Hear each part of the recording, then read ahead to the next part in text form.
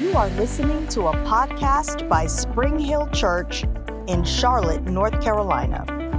Spring Hill Church is called to reach everyday people with God's grace, His unconditional love, and the life-changing power of His Word.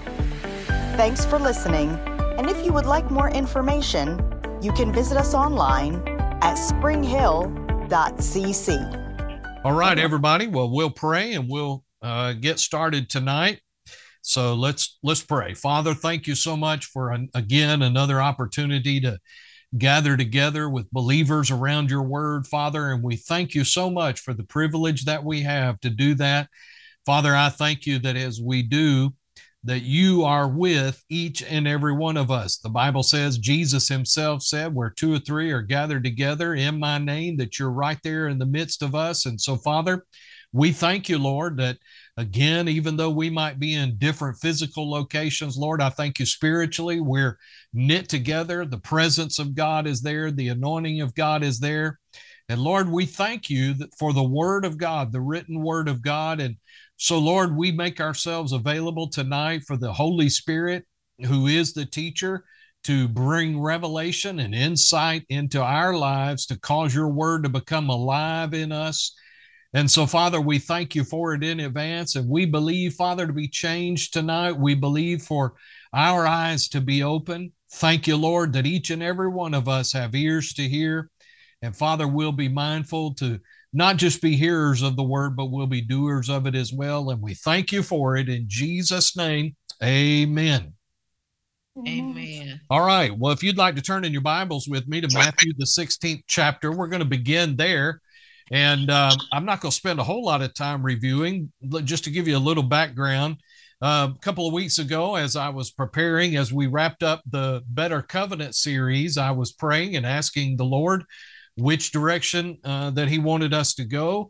And I heard in my spirit, just during a time of prayer, not audibly, but just down in my heart, that believers don't understand the times and the seasons of the Lord, and that he wants us to be aware of those things. He wants us to understand the times and the seasons. And what he was saying to me was this, is nothing on God's time frame ought to catch us off guard. In other words, it ought not be a real big surprise to us because, of course, as you know, things are made available to us in the Word of God, but also by the Spirit of God, they're revealed to us. And so what came up as I was praying, and the Lord spoke that to me, was a scripture here in Matthew 16. So let's look at Matthew 16, verses 1 through 4. And I'm reading from the New King James. It says, "Then the Pharisees and the Sadducees came testing him," Jesus, asking that he would show them a sign from heaven. Notice they came looking for an outward demonstration or an outward manifestation of him, or what God's timetable was and what God was doing in the earth. And he answered and said to them, "When it is evening, you say it will be fair weather, for the sky is red, and in the morning it will be foul weather today, for the sky is red and threatening. Hypocrites," he said, "you know how to discern the face of the sky, but you cannot discern the signs of the times. A wicked and adulterous generation seeks after a sign, and no sign shall be given to it, except the sign of the prophet Jonah." And he left them and departed. And so I looked it up in the Greek dictionary, what the two words that were used there mean. And the first one is the Greek word chronos. And again, this is review, but just to bring everybody up to speed, chronos, CHRONOS, is used 54 times in the New Testament. And it is a specific reference to amount of time, like an hour or a minute or that type of thing. The other Greek word that's used in the New Testament 86 times is the Greek word kairos, and it's Kairos, and it refers to an opportune time, a quote moment, or a quote season, such as harvest time. And the words that Jesus used here when he said you cannot discern the signs of the times, he's talking about a kairos. It's a specific moment, a season or a harvest time example. And what Jesus was telling them is that they were, so aware of religious things, but they couldn't see what God was doing in the earth through Jesus at that time in his ministry. They were totally oblivious to it. And so the Lord is wanting his body to be spiritually attuned enough to be able to discern and follow the leading of the Holy Spirit for the kairos of God that he desires to bring to pass in our lives and in the body of Christ. And I believe that one of the reasons is that the Lord has me talking about this, and that he brought that up in my spirit, is that we're going to see a lot of this type of thing a lot between now and the time that Jesus comes back, or the rapture of the church takes place. And we're going to begin to see specific moments, if you will, and appointed times that God has planned. And he doesn't want us, his people, his children, to be oblivious to it or to be caught off guard. And so go over with me to Ephesians, the 5th chapter. Ephesians 5. And again, if you miss any of this, all of my notes are on the website. But Ephesians chapter 5, and let's look at verse 15. I'm going to read it from the New King James and the Amplified. The New King James says this, see then that you walk circumspectly. Now, that's not a word we use, and I'll define it in just a second. Not as fools, but as wise, redeeming the time, because the days are evil. Therefore, do not be unwise, but understand what the will of the Lord is.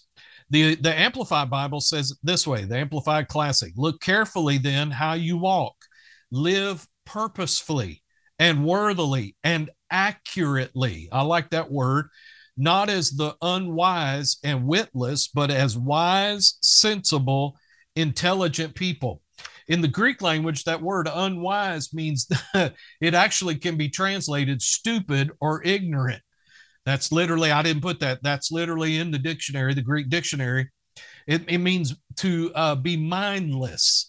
So somebody that is unwise, according to these scriptures and in the Greek, is somebody that's ignorant or unaware, or not even thinking about the times and the seasons of the Lord. He goes on to say, verse 16, making the most of the time, and that word is kairos, buying up each opportunity because the days are evil. In other words, take advantage of every special moment, every appointed time that God makes available.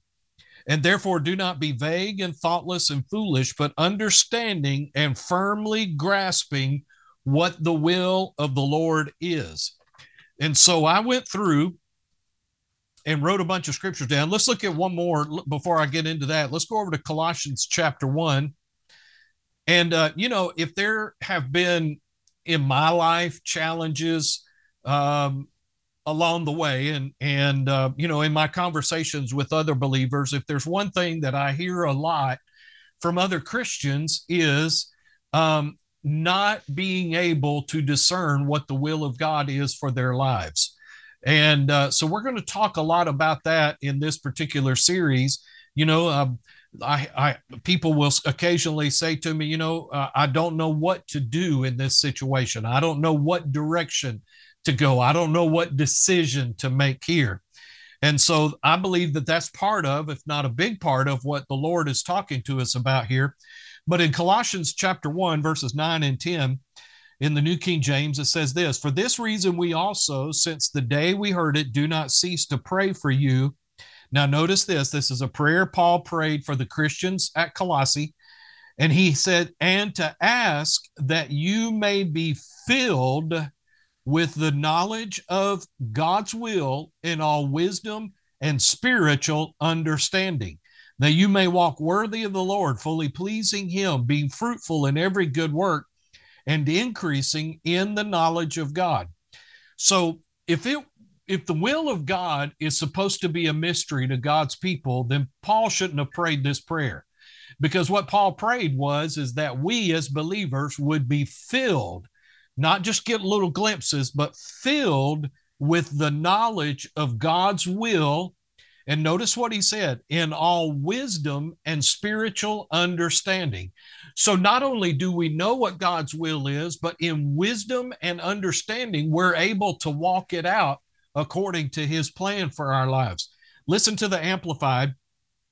It says this, for this reason, we also, from the day we heard of it, have not ceased to pray and make special requests for you, asking, and I like the way the Amplified says this, that you may be filled with the full, deep, and clear knowledge of his will in all spiritual wisdom, parenthetically, in comprehensive insight into the ways and purposes of God, and in understanding and discernment of spiritual things.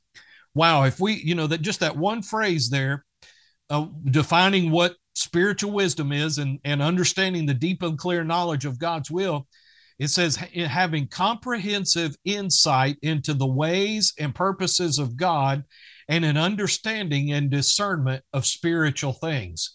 I think a lot of times there are people that get confused. And listen, I have to, on behalf of us preachers, I have to take responsibility, because you have people standing in pulpits who do not have comprehensive insight into the ways and purposes of God, and then understanding and discernment of spiritual things, standing in pulpits trying to tell people about God's ways and purposes when they don't have a clear understanding themselves. And so what you end up having is the old phrase, the blind leading the blind, where you've got people leading other people, ministering the word of God to them without this comprehensive insight and discernment of spiritual things. And what it does is it causes a lot of confusion. It causes a lot of ignorance. It causes a lot of people to not walk in the fullness of what God has for their lives. Let's go on and read verse 10, that you may walk, live, and conduct yourselves in a manner worthy of the Lord, fully pleasing to him and desiring to please him in all things. Did you know it's possible for a believer to fully please God in every area of our lives? Again, if that wasn't possible, then Paul shouldn't have prayed this here. And it says that bearing fruit in every good work and steadily growing and increasing in and by the knowledge of God, with fuller, deeper, clear insight, acquaintance, and recognition. And so, long story short, God is desiring that we have full insight into his will, plan, and purpose for our lives. But not only that, like the Amplified Bible says, God wants us to have some understanding of his ways and purposes. I might have mentioned this to you in the past, but the Psalms tells us that Moses, it says it this way. It says the children of Israel knew the acts of God, but Moses knew the ways of God. And those are two entirely different things. And the sad truth is there's a lot of Christians that follow God trying to discern his acts instead of drawing close to him and knowing how to find out about the ways of God. And we'll talk about that some in this series, but you'll understand, and we cover it a lot in our Bible studies here, but there are certain things that God does and certain things that God doesn't do. There are certain things, certain ways that he behaves and that he acts and that he thinks about certain things. And the good news is in Malachi 3:6, the Bible says that I am the Lord, I change not. So if we can learn something about the ways of God, the good news is he's not like a person. He's not fickle. He doesn't change with the wind. He doesn't adapt to anything. If anything, we have to adapt to him. And so what we can do is we can learn some things about the ways of God and be able to determine the ways of God in future events. In other words, we can go to the Word of God and we can look at how and learn how God thinks about a certain situation, how he's going to respond to a certain situation. And then we can know that that is how he's going to respond. And it eliminates the question in our lives. What is God going to do? You know, there's that old saying, that God is mysterious, and he moves in mysterious ways and all his wonders to perform, and so forth and so on.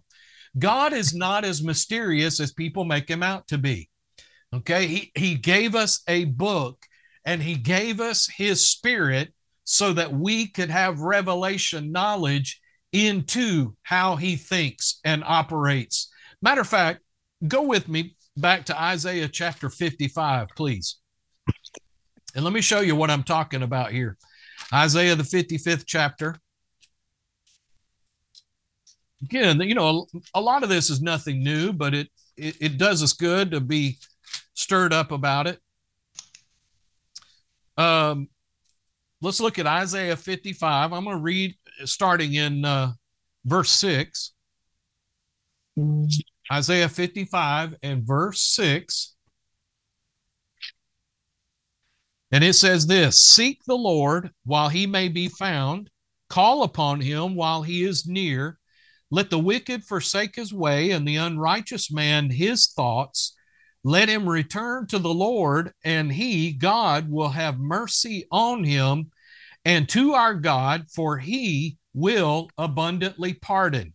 Then he goes on to say this: "For my thoughts are not your thoughts, nor are your ways my ways, says the Lord." Now, here's what people do. They stop right there.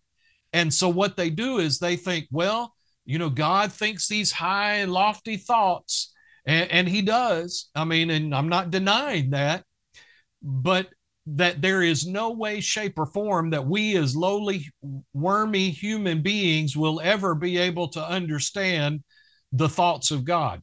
Well, that's not what he says. Let's go on.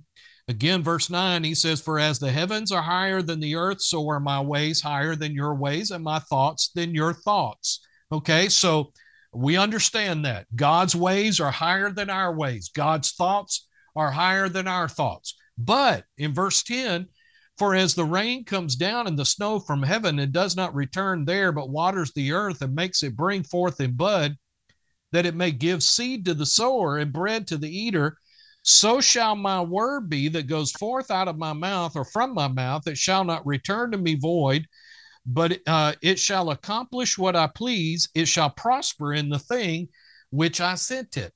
God is saying this. He said, yeah, I think on a different level than you think. I operate on a different level than you operate. But I have given you my word, and if you will make yourself available to it, you can begin to understand my ways and thoughts. And then he goes on and he says this in verse 12, and he's describing the man that started getting a hold of God's thoughts and ways. He says, "For then you shall go out with joy and be led out with peace. The mountains and the hills shall break forth into singing before you, and all the trees of the field shall clap their hands. Instead of the thorn shall come up the cypress tree, and instead of the briar shall come up the myrtle tree, and it shall be to the Lord for a name, for an everlasting sign, that it shall not be cut off." So God is establishing that it is possible for us to operate it with his thoughts and his ways and understand his thoughts and his ways. Okay, so let's eliminate that little piece of unbelief right there, that it is possible. By the way, we'll read this scripture in just a couple minutes, but there's nobody that knows God better than the Holy Spirit does. And you have the Holy Spirit living on the inside of you. So you've even got an advantage over these Old Testament saints that were reading this, that Isaiah said, you have God living on the inside of you. So not only do you have to go, you don't have to go to a rabbi or a prophet to try and hear what God is saying. You have him living on the inside of you. All right. So God makes it available for us to know his will crystal clear. Now, let me put one caveat on that, and that is this. Human nature wants to know everything from A to Z, okay?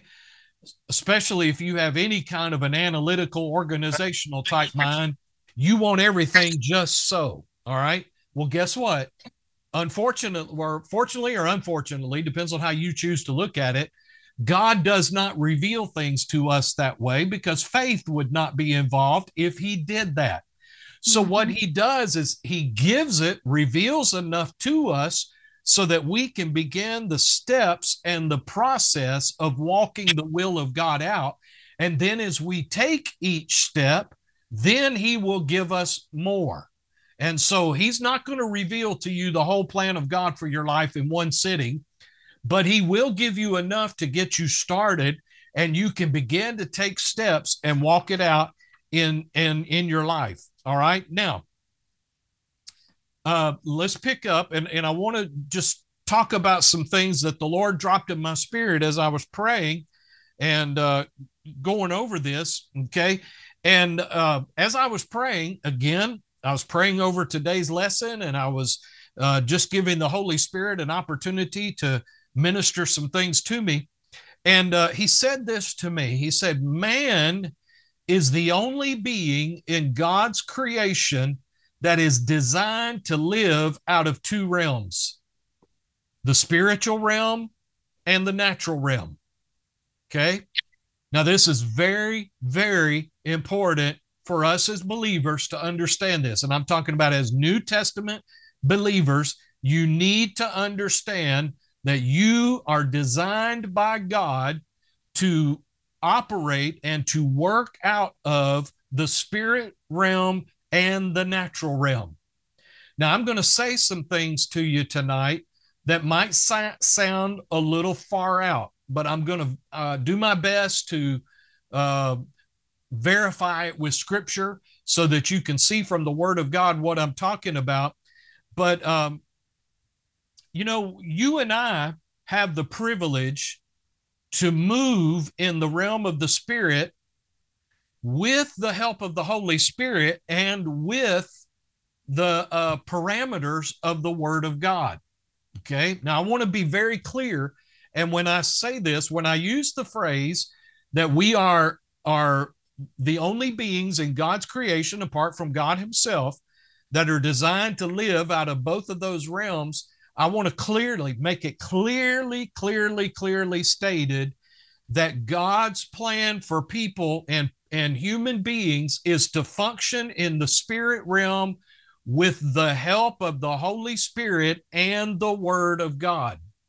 Where people get off and get way out and get weird and spooky and all that kind of stuff is when they go out and they try and operate in the things of the Spirit without the Spirit of God and without the Word of God. So I want to caution us all in that and understand that. So when I'm talking about spiritual things, I am talking about within the parameters of the Word of God and with the help and guidance of the Holy Spirit. All right. I just want to make that clear. Okay. So no one did what I'm saying to you better than Jesus did in his earthly ministry. Now, again, a lot of times we ascribe what Jesus did, how he functioned, all that he did in his earthly ministry to the fact that he is and was the Son of God. But you need to understand, Philippians says that Jesus set aside his divinity, took upon himself a flesh body, and became just like us. All right. Now, he did not move and function and operate in the earth in his divine state. He did that in his human state, anointed by the Spirit of God. All right. And it's very, very important that we understand that, because a lot of times we just, I don't want to say dismiss what he did in his ministry, but we just say, well, that there's no way I could ever be like Jesus. I mean, I couldn't operate like Jesus. No, that was one of the main purposes that Jesus came, was to reveal those things to us so that we could be just like him. All right. So Jesus demonstrated what I'm talking to you better than anybody else. And that is, he lived out of the spirit realm while he was walking in the natural realm. I'm going to say that again. Jesus lived out of the spirit realm while he was walking in the natural realm. Another way I could say it to you is like this. Jesus functioned with one foot in the spirit and one foot in the natural, if you will. And what I mean by that is he was always listening in his spirit to the Holy Spirit as he maneuvered and ministered and did what he did in the earth. Now, there's many ways or a couple of primary ways that he did that. Number one was the immense amount of time that he spent in prayer. You know, if you read through the Gospels and if you really pay attention, don't gloss over it, and pay attention to all the times that it says that Jesus separated himself from the disciples and from the people, and he went off to pray. Many times he would pray all night long. Well, you know, again, if he was the divine Son of God, why did he need to pray? He was the one, he was part of the Godhead, the one he was praying to. No, he did that as a man anointed by the Holy Spirit so that he could find out from the Holy Spirit what his divine appointments, let me use another word, what his times and seasons were, what he was supposed to do in the earth, even down to a day-to-day basis. Okay? I believe, going by Jesus' own words himself, you know, he said this, he said, I don't do anything unless I first see the Father do it, nor do I say anything that I don't first hear the Father say it. So I believe that in these times of prayer, the Holy Spirit would reveal to him some of the people that he was going to encounter and would give him the exact thing to do in that moment in order to minister to them and meet their need. Whether it was, you know, let me say it to you another way. Listen, when Jesus came upon the blind man and he spit in the dirt and made mud and put the mud in the man's eyes and told him to go wash in the pool of Siloam and he'd come back seeing, Jesus wasn't flying by the seat of his pants when he did that. He was not hoping and a praying it would work that time. No, how did he know to do that? He did that because the Holy Spirit instructed him to do that, because that's where the power of God to bring sight to the man's eyes would be present if Jesus did it that way. You know, if you think about how, you know, something as dramatic as Jesus feeding 15,000 people in one sitting from, you know, just a few fish and a couple of loaves, how Jesus was able to do that. Jesus did not do that flying by the seat of his pants. Number one, I could show you, but he had a precedent from the Word of God that gave him permission to do that. But then I believe the Holy Spirit moved upon his heart and anointed him for that moment to be able to do that. I don't know about you, but I classify that as a miracle. That is a big miracle. And the Bible says that one of the gifts of the Spirit is the working of miracles.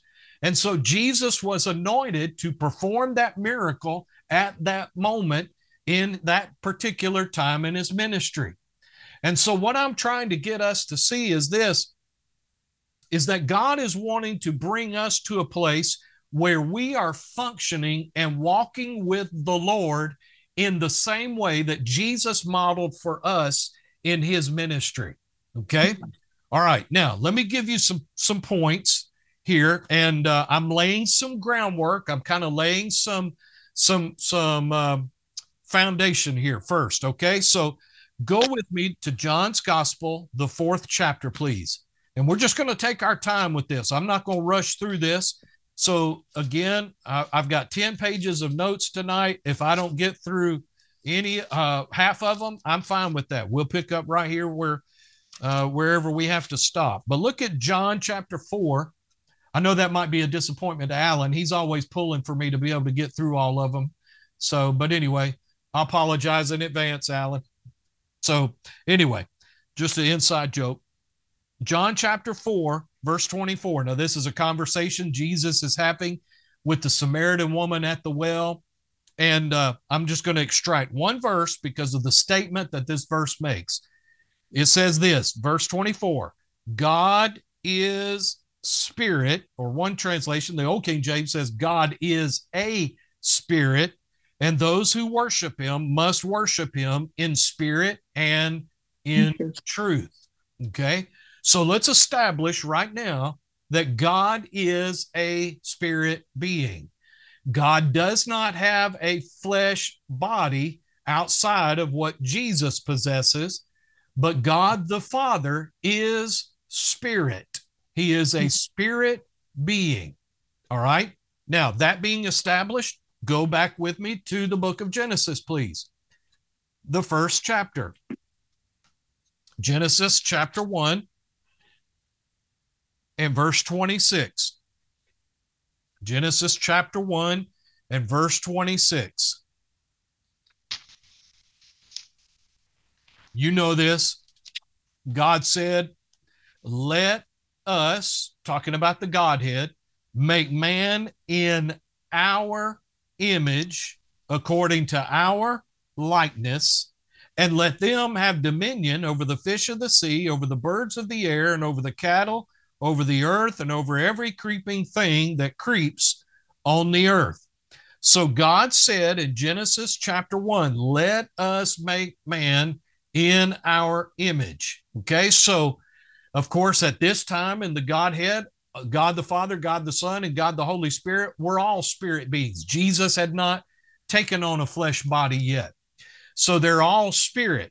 So what God did is he made man in his image. And that word image there means a likeness, a model, or a shadow. You know, as I was studying this, what came to my mind is, anybody ever seen pictures of Madame Tussauds wax museum in London, and the wax figures that they have there that are so incredibly like the real famous people? I mean, they're astonishing. Don't go by the ones you see like at Ripley's at Myrtle Beach and whatnot. They're second class wax figures. Madame Tussauds is top notch. Okay. I mean, to great detail. So my point is this: just like if you were to take a famous person and go to London and Madame Tussauds and put them right next to their wax figure, hopefully the resemblance would be virtually identical. You would not be able, to tell one apart from the other, except one can move and breathe and all that kind of thing. So my point is this, that man was created in the exact image or model of God himself. Now, we are not God. Human beings are not God, but we're modeled just like God. Now, when I was a kid, I used to love building car models. And, I don't know that kids still do that today, but you used to be able to buy the model kits with paints and all this kind of stuff, and you could really have some slick looking models. So let's say you built a model of a car, particular model of a car, and so you have the real car, and then you've got this little model. It might be a 1/22nd of the real thing. It's a tiny version compared to the real thing, but it looks just like the real thing.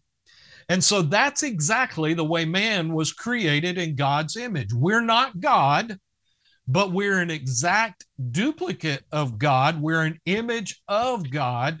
And so my point is this: if God is a spirit, according to what Jesus said, then you and I were created spirit beings.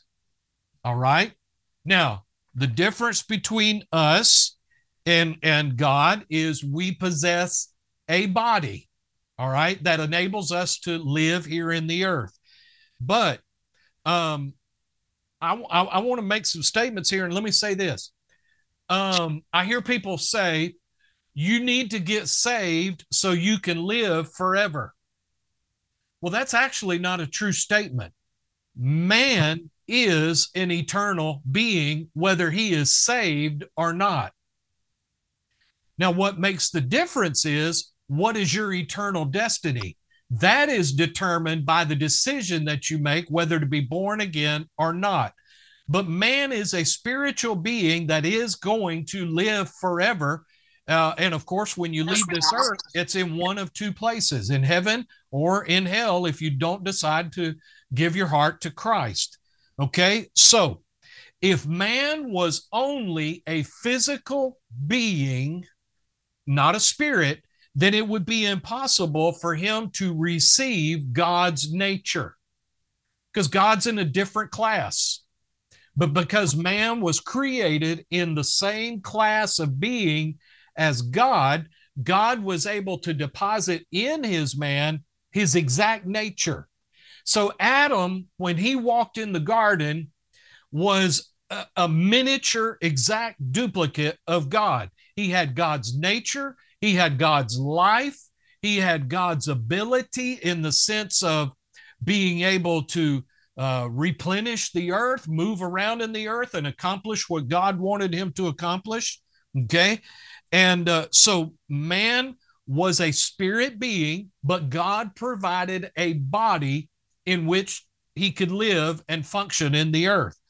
Now, if man is nothing but a mental being, you know, there's some people that believe that we're just a mind and we live in a body. Okay.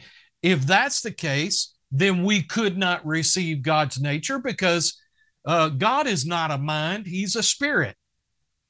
And so man had to be a spirit being, an eternal being who would live as God lives in order to receive his nature. Man had to be in God's class of being. So let me help you understand this. You know, I know you love your dog, and I've seen them on YouTube, you know, where people swear up and down their dog can talk.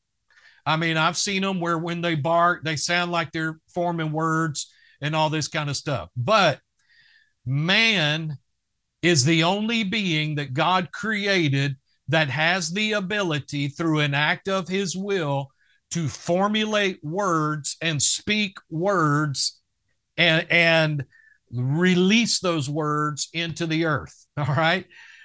You know, I know your dog tells you I love you and all that kind of stuff, and he probably means it, but he's not really doing that in the sense that a person would or a human being would. That is one of the characteristics that gives us or puts us in the same class as God is. God can speak and see results and things happen from the words of his mouth. According to the word of God, when you and I speak in line with God's word, we can release words and see things happen by the words of our mouth. That's what Jesus said in Mark 11:23 and 24. All right. So that's what puts us in the same class as God. Now, here's the second thing I want you to get. Your physical senses were given to you to allow you to contact this natural physical world. Your physical senses were given to you to allow you to contact this natural world. That's how you receive everything around you in this natural world. That's how you navigate through this natural world, through your 5 physical senses. Okay, everything you perceive in the natural comes to you as a result of your 5 physical senses. Okay, here's number 3. Your mental and reasoning faculties were given to you so that you might use the knowledge that your senses reveal to your brain. Let me say that again. Your mental and reasoning faculties, we could call that common sense, okay, were given to you so that you might use the knowledge that your senses reveal to your brain. You know, let me give you an example. You're getting ready to cross the street, and like we were all told when we were children, look both ways before you cross the street. And so you look one way and the way is clear, but you look another way and here comes a vehicle heading in your direction. Well, your 5 physical senses kick in and tell your brain it is not a good time to cross the street. All right. Because if you try and cross the street right now, you're going to suffer some consequences. All right. So your 5 physical senses are good in that respect, and they provide that information to you. Okay. Now, I toyed around with, I'm going to go ahead and do this. Go over with me to Luke, the 16th chapter, please. Now, for those of you who are following my notes, I'm going off script here just for a second. Look at Luke chapter 16 and verse 19, because I need to draw a distinction here, just so you're aware. Luke 16, verse 19. This is a story that Jesus told us. It says this, that there was a certain rich man who was clothed in purple and fine linen and fared sumptuously every day. He had a great life. He was a rich man.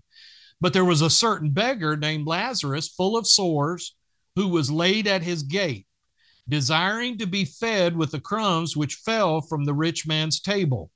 Moreover, the dogs came and licked his sore. So it was that the beggar died and was carried by the angels to Abraham's bosom. The rich man also died and was buried. And being in torments in Hades or hell, he lifted up his eyes across the gulf that was there between him and Abraham's bosom, and saw Abraham afar off and Lazarus in his bosom. Then he cried and said, Father Abraham, have mercy on me, and send Lazarus that he may dip the tip of his finger in water and cool my tongue, for I am tormented in this flame.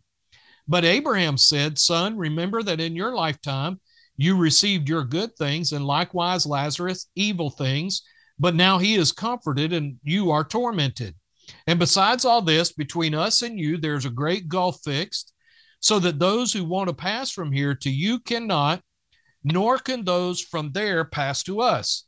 Then the rich man said, I beg you therefore, Father, that you would send him to my father's house, for I have 5 brothers, that he may testify to them, unless they also come to this place of torment. And Abraham said to him, they have Moses and the prophets, let them hear them. Excuse me. And he said, No, Father Abraham, but if one goes to them from the dead, they will repent. But he said to them, if they do not hear Moses and the prophets, neither will they be persuaded, though one rise from the dead. All right. Now, let's back up. And so you have the 2 men, you have the rich man, and you have Lazarus. And let's look at verse 22. Okay. It says, So it was that the beggar died and was carried by the angels to Abraham's bosom. The rich man also died and was buried. All right. So can we agree both men's physical bodies, we assume that the poor man, Lazarus, got buried, but we know for a fact that the rich man got buried, correct? Can we agree on that? All right. Now, he goes on to say, and in verse 24 and throughout the rest of the story, notice this, he recognizes Lazarus. Now, albeit Lazarus is over with Abraham in Abraham's bosom, but he sees him afar off and recognizes him. Okay. And he has sensation that he says that he may dip the tip of his finger in water and cool my tongue, for I am tormented in this flame. Now, listen to me carefully. Pay attention to the details. Where is the rich man's body? In the ground. Okay. Where is the rich man's brain? In the ground. In the ground. All right. But notice he has full mental faculties available to him. The point that the Holy Spirit wants me to make to you is this. This man's mind was intact, even though his brain was buried in the ground. The organ of his brain was no longer associated with his spirit, but yet his mind, his will, and his emotions were fully intact and fully present with his spirit. Okay. So what I'm wanting you to see is your brain and your mind are two different things. Your mind is attached to and connected with your spirit, being your spirit and your soul are joined together eternally. All right. Now, your brain, which is the part of you that knows something is hot, or, and all those types of things. Okay. And has reflexes and all of that our physical brain does, all of that gets buried, but your mind remains intact. Why? Because it is connected to your spirit. Mm-hmm. All right. Now there's a reason I'm telling you this. Okay. All right. So again, you are a spirit being. You're made in the image of God. Your physical senses were given to you to allow you to contact this natural world. Now, what's cool is God gave us the ability to be able to extract information, and that information, a lot of it gets stored in our minds. Okay. Then he gave us reasoning faculties to be able to navigate through this natural life. All right. But I'm really wanting you to see that your brain and your mind are two different things. You don't lose your mind when you die and go to heaven. Okay. So with that being said, go over with me to 1 Corinthians chapter 2, please. 1 Corinthians chapter 2.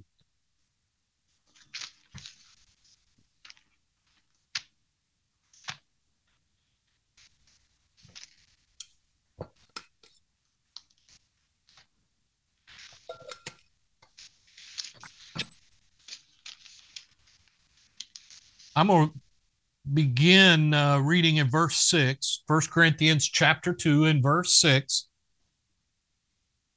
It says this, however, Paul speaking, and he said, my preaching was not with persuasive words of man's wisdom, but in demonstration of the Spirit of God, that your faith should not stand in the wisdom of men, but in the power of God. Verse 6, however, we speak wisdom among those who are mature, yet not the wisdom of this age, nor the rulers of this age who are coming to nothing, but we speak the wisdom of God in a mystery, the hidden wisdom which God ordained before the ages for our glory, which none of the rulers of this age knew, for had they known, they would not have crucified the Lord of glory. In other words, if the devil had been smart enough to realize what was happening, he would have never had Jesus crucified.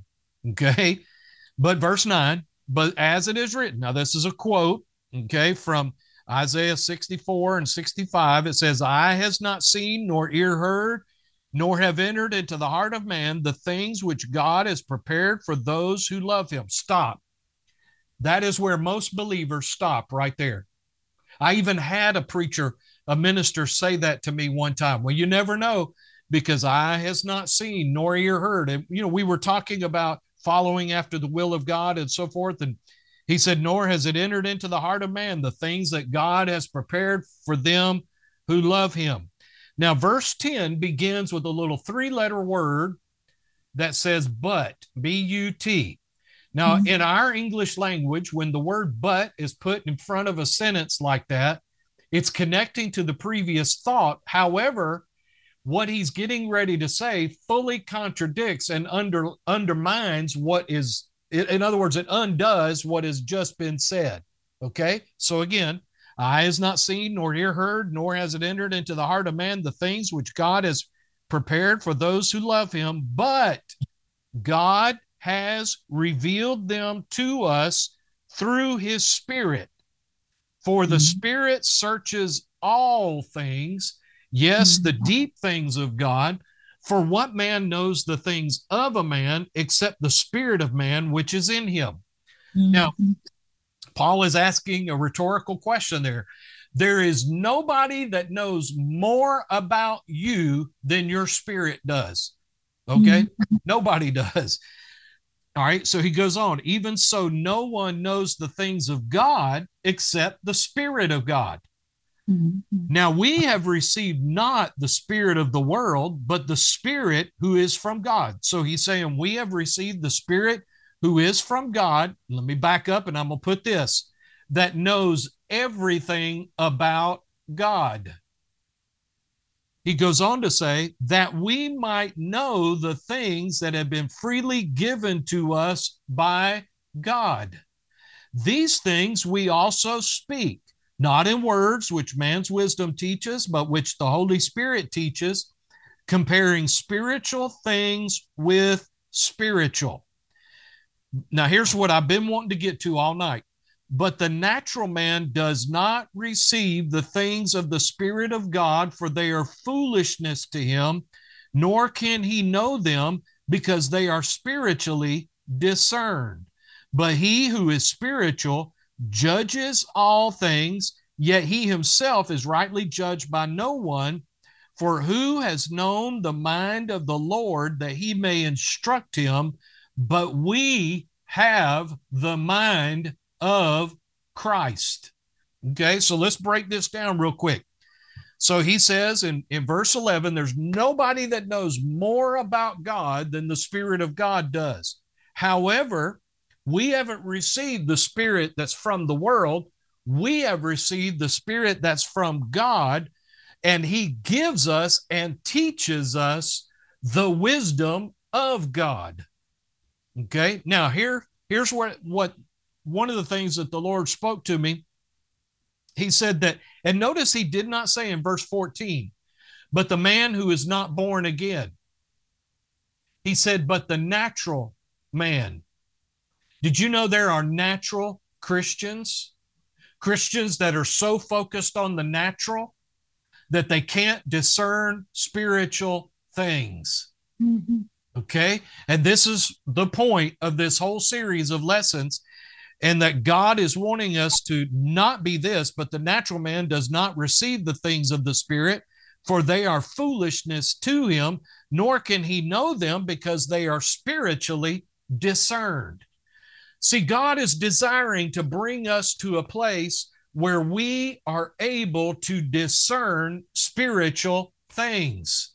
Mm-hmm. And I'm talking accurately and clearly, like he told us in Colossians chapter 1. But then he goes on to say this, but who has known the mind of the Lord that he may instruct him? But we have the mind of Christ. Mm-hmm. Now, notice he did not say, we have the brain of Jesus. Mm-hmm. He said, we have the mind of Christ. Mm-hmm. So let me say it to you this way. God has made available to you and me by the Holy Spirit for us to share the mind that Jesus has with our mind, you remember, which is attached to our spirit, so that we can walk out the things of the Spirit as the Spirit of God reveals them to us. Mm-hmm. Okay, does that make sense to you? Okay. Yes. All right. I'm not trying to be weird or vague or anything, but I'm wanting to connect some dots for you. Okay. You know, because I know sometimes we like to use this verse in helping us remember things naturally and so forth. And I suppose there's nothing wrong with that, but that's really not the point of what Paul was telling us. Paul was telling us that the fullness of the spiritual information that God has been given to us through the mind of Jesus Christ, which was deposited in us by the Spirit of God. Okay? Mm-hmm. Now, here's point number 4. The Holy Spirit was given to us to guide us into all truth and or reality, in the sense that God knows truth and reality. Now, I want to take just a second. I'm almost out of time, but let me take just a second here and broaden our understanding of truth. Okay? Truth is not just the absence of a lie. Mm-hmm. Truth is everything that God is. Okay? Truth is everything that is absolute. There is no gray. James 1:17 says that there is no variableness or shadow of turning with the Lord. So everything about him is true. The book of Psalms says that everything God does and says is true and right. Now, our understanding of truth gets a little jaded, if you will, because human beings very rarely function in absolute truth. Okay? We shade the truth. We manipulate the truth. We might change it a little bit so it favors us somehow, or, that type of thing. When you talk about the truth of God, it is absolute, no negotiation, no turning, no gray area whatsoever. Okay. So when Jesus stood up in John chapter 14 and he told his disciples, I am the way, the truth, and the life, what he was telling them was, hey, listen, with me, there is absolutely no changing. Everything I say and do is absolute. There's no gray area with me whatsoever, nor is there compromise whatsoever. Okay? So what the Holy Spirit was sent to do, go back with me to John's Gospel, the 16th chapter. I'm going to read this verse and we'll finish this point. And I made it to page 4. Hallelujah. All right. John 16, and look at verse 13. Jesus said this. I want to read verse 12 before I read verse 13. He told his disciples, now these guys had the most intimate relationship with Jesus that any human being could have had, aside from his mother and his immediate family. But for these 3.5 years, they saw him in a different way than his family saw him. And so, they observed him, they heard him. He was their everything. He was their source and supply, and he was their life. Okay. And so Jesus tells them in verse 12, he says, I still have many things to say to you, but you cannot bear them now. Can I translate this for you a little bit and paraphrase it? I have some spiritual things that I want to tell you. I really want to tell you, but you can't handle them now because you all are natural, lost, unborn again beings that can't grasp the spiritual truths that I want to give you. Okay. How do I know that? Well, look at the very next verse. However, when he, the Spirit of truth, has come, notice what the Holy Spirit is assigned to do. He will guide you into all truth, for he will not speak of his own authority, but whatever he hears, he will speak, and he will show you things or tell you things to come. He will glorify me, for he will take of what is mine and declare it to you. All things that the Father has are mine. Therefore I said that he will take of mine and declare it to you. Can I tell you what Jesus is saying here? The Holy Spirit has been sent into the earth to fill and live on the inside of born-again spirit beings for one of the main purposes, and it is this: to reveal everything about God and everything about Jesus. Because here's what Jesus said. He said, the Father will take of what is mine and declare it to you, or the Holy Spirit will glorify me. He will take of what is mine and declare it to you, and all things that the Father has are mine. Therefore I said that he will take of mine and declare it to you. So what the Lord is telling us here is that the Holy Spirit, thank God we live in the church age. Thank God we live on this side of the cross and Pentecost. I mean, because we have the ministry of the Holy Spirit available to us. And I'm telling you, folks, this is what God is saying to us right now. You and I are living so far below what Jesus wants us to live like and not taking advantage of this powerful, powerful resource ministry called the Holy Spirit, who lives and dwells on the inside of us. And the resources that he has available from heaven that are available to us if we will just learn how to receive them and to walk in them. Amen. Isn't that exciting? Amen. All right. Well, I got to quit. Time is up. Praise God. Let me make a note here. I got to page 4.5. All right. And we'll pick up here next week. Thanks once again for tuning in to the Spring Hill Church podcast. We hope that you have been blessed by today's message. If you would like more information about the church, please feel free to visit us at springhill.cc.